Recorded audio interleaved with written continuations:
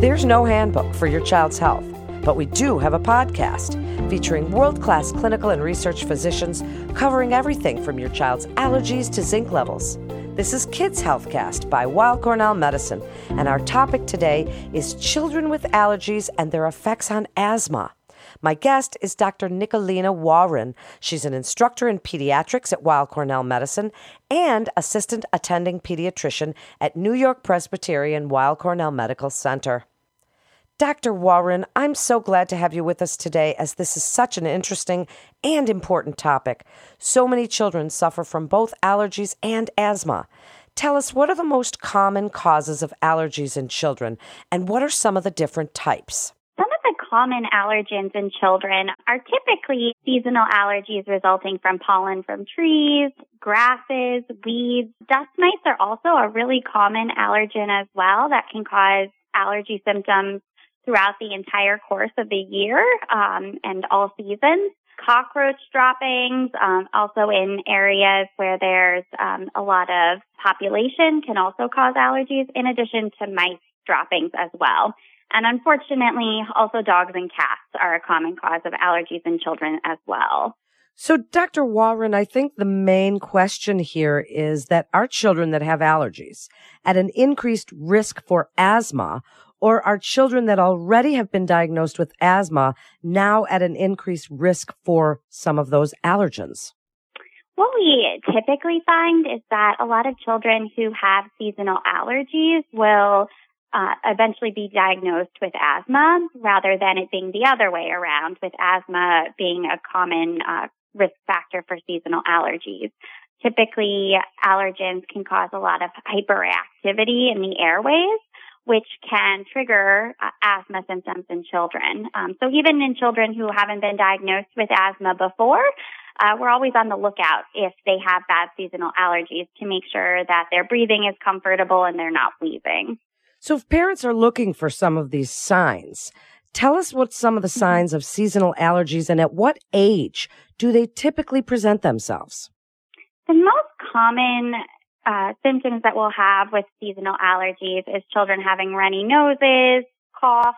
A lot of children also will have a lot of eye symptoms. So if you see your child scratching their eyes or rubbing them a lot, even having red eyes, those can be symptoms of allergies as well. Lots of sneezing too. In general, most children don't present with symptoms related to allergies until after the age of 2, but it is possible that some children can have presenting symptoms earlier than that, but usually not before the age of 2. So are there some areas, you mentioned some of the triggers, you mentioned some of the allergens, and are there areas where it's worse, seasons where it's worse, and what can parents do to identify some of those triggers so maybe they can head some of them off? Right. So it's very important to identify what some of the triggers are, so you know when to start allergy medications and get on top of the symptoms sooner. So typically, children who are allergic to pollen from trees, grass, weeds will have worse symptoms later in the spring, sometimes during the summer, and in the early fall. Now, children who have allergies to dust mites or cockroach droppings or even dogs and cats, unfortunately, can have allergy symptoms all year long. But it can be really important to identify these triggers, and we do talk about starting allergy medication sometimes 1 to 2 weeks prior to when children will typically start presenting with their symptoms, just so we can dampen some of the allergic response and also help them not be so severe. So then let's combine these two, asthma and allergies. Dr. Warren, tell us a little bit more about asthma and what the effect of allergies on children with asthma is. I imagine it would exacerbate many of those symptoms. And why is asthma difficult to control for some children? Right. So asthma definitely can be a trigger of asthma. It's sometimes something that parents don't think about very much. A lot of parents will mention that the asthma gets triggered when they're sick, but around springtime, I do see a lot of children who really aren't sick with colds. They're presenting with allergy symptoms, and when I listen to their lungs, they'll be wheezing. So just having the allergens present, for example, pollen during the spring can create an immune response with your body that results in a lot of the airways being inflamed and more hyperreactive, which can trigger allergy symptoms. So the important thing is treating your child's asthma appropriately and also being on top of the allergy symptoms as well. So I had mentioned before that seeing your doctor for a physical exam and also just talking about the symptoms can be really important to make sure that it actually is allergies that's triggering the asthma. And then in addition to that, also making sure that your child's asthma is well under control. So either using the albuterol, which is a quick release medication, in addition to, for some children who have bad to control asthma, also using a controller inhaler as well. Let's expand on the treatment options. If a child suffers from both, what are we looking for? Because if they've been diagnosed with asthma, as you say, there's the quick relief versus long-term control. And then we go to Walgreens or to a pharmacy and there is 8 million different allergy medications. And for parents, Dr. Warren, that can absolutely be dizzying. Right. There are so many allergy medications. So there are a couple that I recommend. One of the best allergy medications is Zyrtec. The generic name for Zyrtec is cetirizine. It's a really good medication because it controls allergy symptoms for a total of 24 hours. So it just needs to be taken once a day. That's usually my go-to medication for children who have allergies. And I will recommend that it's given at nighttime because it can sometimes cause some kids to be more sleepy. If the cetirizine or the Zyrtec is making children sleepy, another alternative is Claritin or loratadine, which also is a medication that can be given every 24 hours. Those are my typical go-to oral medications that children can take for allergies. Another option, too, in addition to the oral medication, is a nasal spray. One of the best medications for controlling sneezing, runny nose, is a medication called Flonase, or even a similar medication called Nasonex.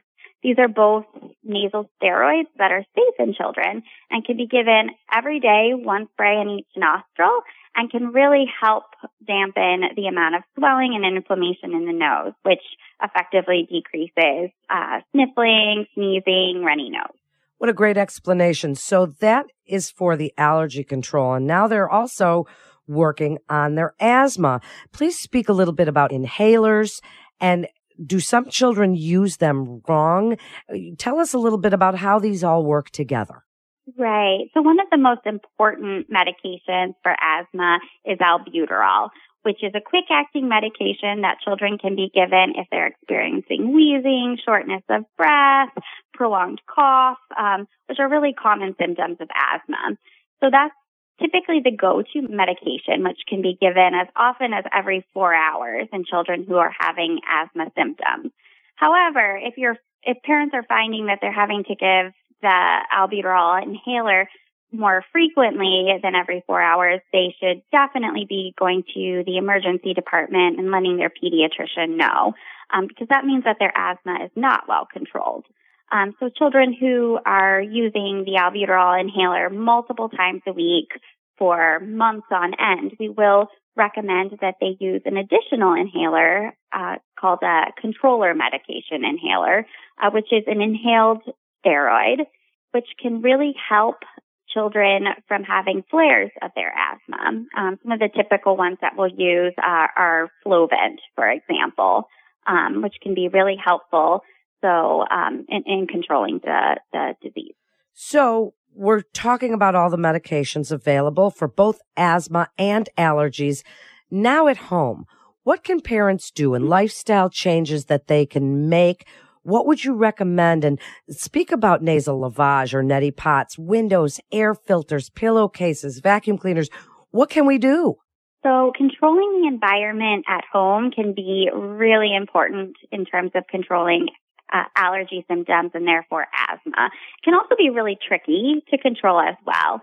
So some of the general recommendations that I will tell parents is to use a vacuum with a HEPA filter to vacuum their carpets at least once a week. If they're able to do it more often than that, that's perfect, because a lot of pollen, dust mites can hold in the carpet.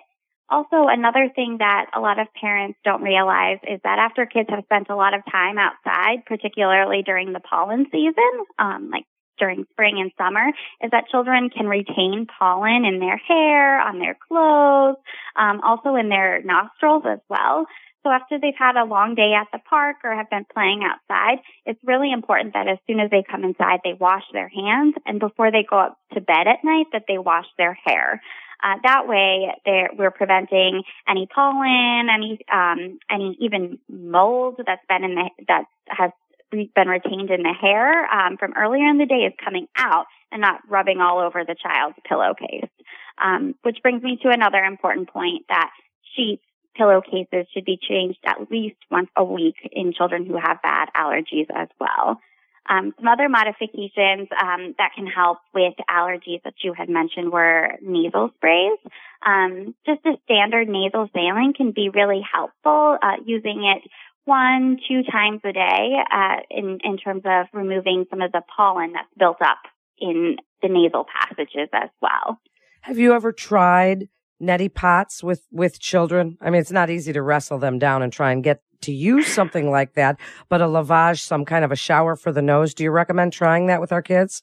You're very right. It can be very difficult to hold a child down to get to use that. Even nasal sprays themselves can be difficult, but an older child, a neti pot could be really helpful, especially in children who have really severe allergy symptoms or have facial tenderness or headaches, just because of the increased mucus production from their allergens. Well, it sure can clear them out and help. It's just, as you say, not easy. Let's summarize. Dr. Warren, what is your best advice for children that have asthma and allergies both, the effects that each have on the other, and what you would like parents to know about treating those children and keeping them healthy? Right. So if there's any concern that your child might have allergies and you're not sure whether or not they do, it's always good to see the pediatrician. Just really teasing out the symptoms, and also a physical exam can be really important in diagnosis.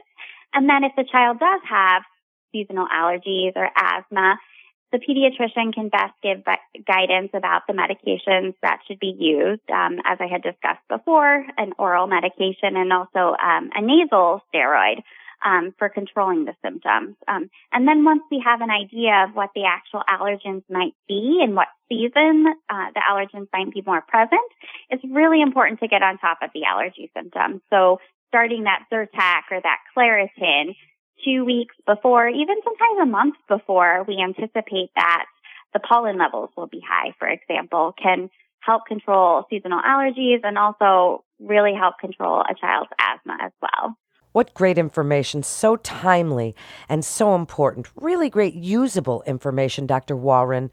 Thank you so much for coming on and sharing your expertise.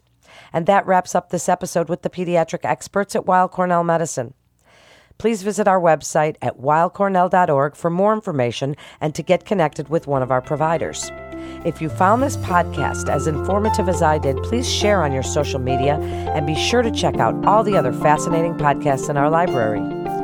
Please visit our patient care blog, weillcornell.org/news, to read about the latest article on the differences between allergies and COVID-19 symptoms. I'm Melanie Cole. If you or a loved one is undergoing cancer treatment, rehabilitation medicine can help with recovery and ease painful side effects. Listen to Back to Health, Weill Cornell Medicine's podcast series dedicated to rehabilitative medicine, to learn more about the ways psychiatrists can help. All information contained in this podcast is intended for informational and educational purposes. The information is not intended nor suited to be a replacement or substitute for professional medical treatment or for professional medical advice relative to a specific medical question or condition. We urge you to always seek the advice of your physician or medical professional with respect to your medical condition or questions. Weill Cornell Medicine makes no warranty, guarantee, or representation as to the accuracy or sufficiency of the information featured in this podcast, and any reliance on such information is done at your own risk. Participants may have consulting, equity, board board membership, or other relationships with pharmaceutical, biotech, or device companies unrelated to their role in this podcast. No payments have been made by any company to endorse any treatments, devices, or procedures, and Weill Cornell Medicine does not endorse, approve, or recommend any product, service, or entity mentioned in this podcast. Opinions expressed in this podcast are those of the speaker and do not represent the perspectives of Weill Cornell Medicine as an institution.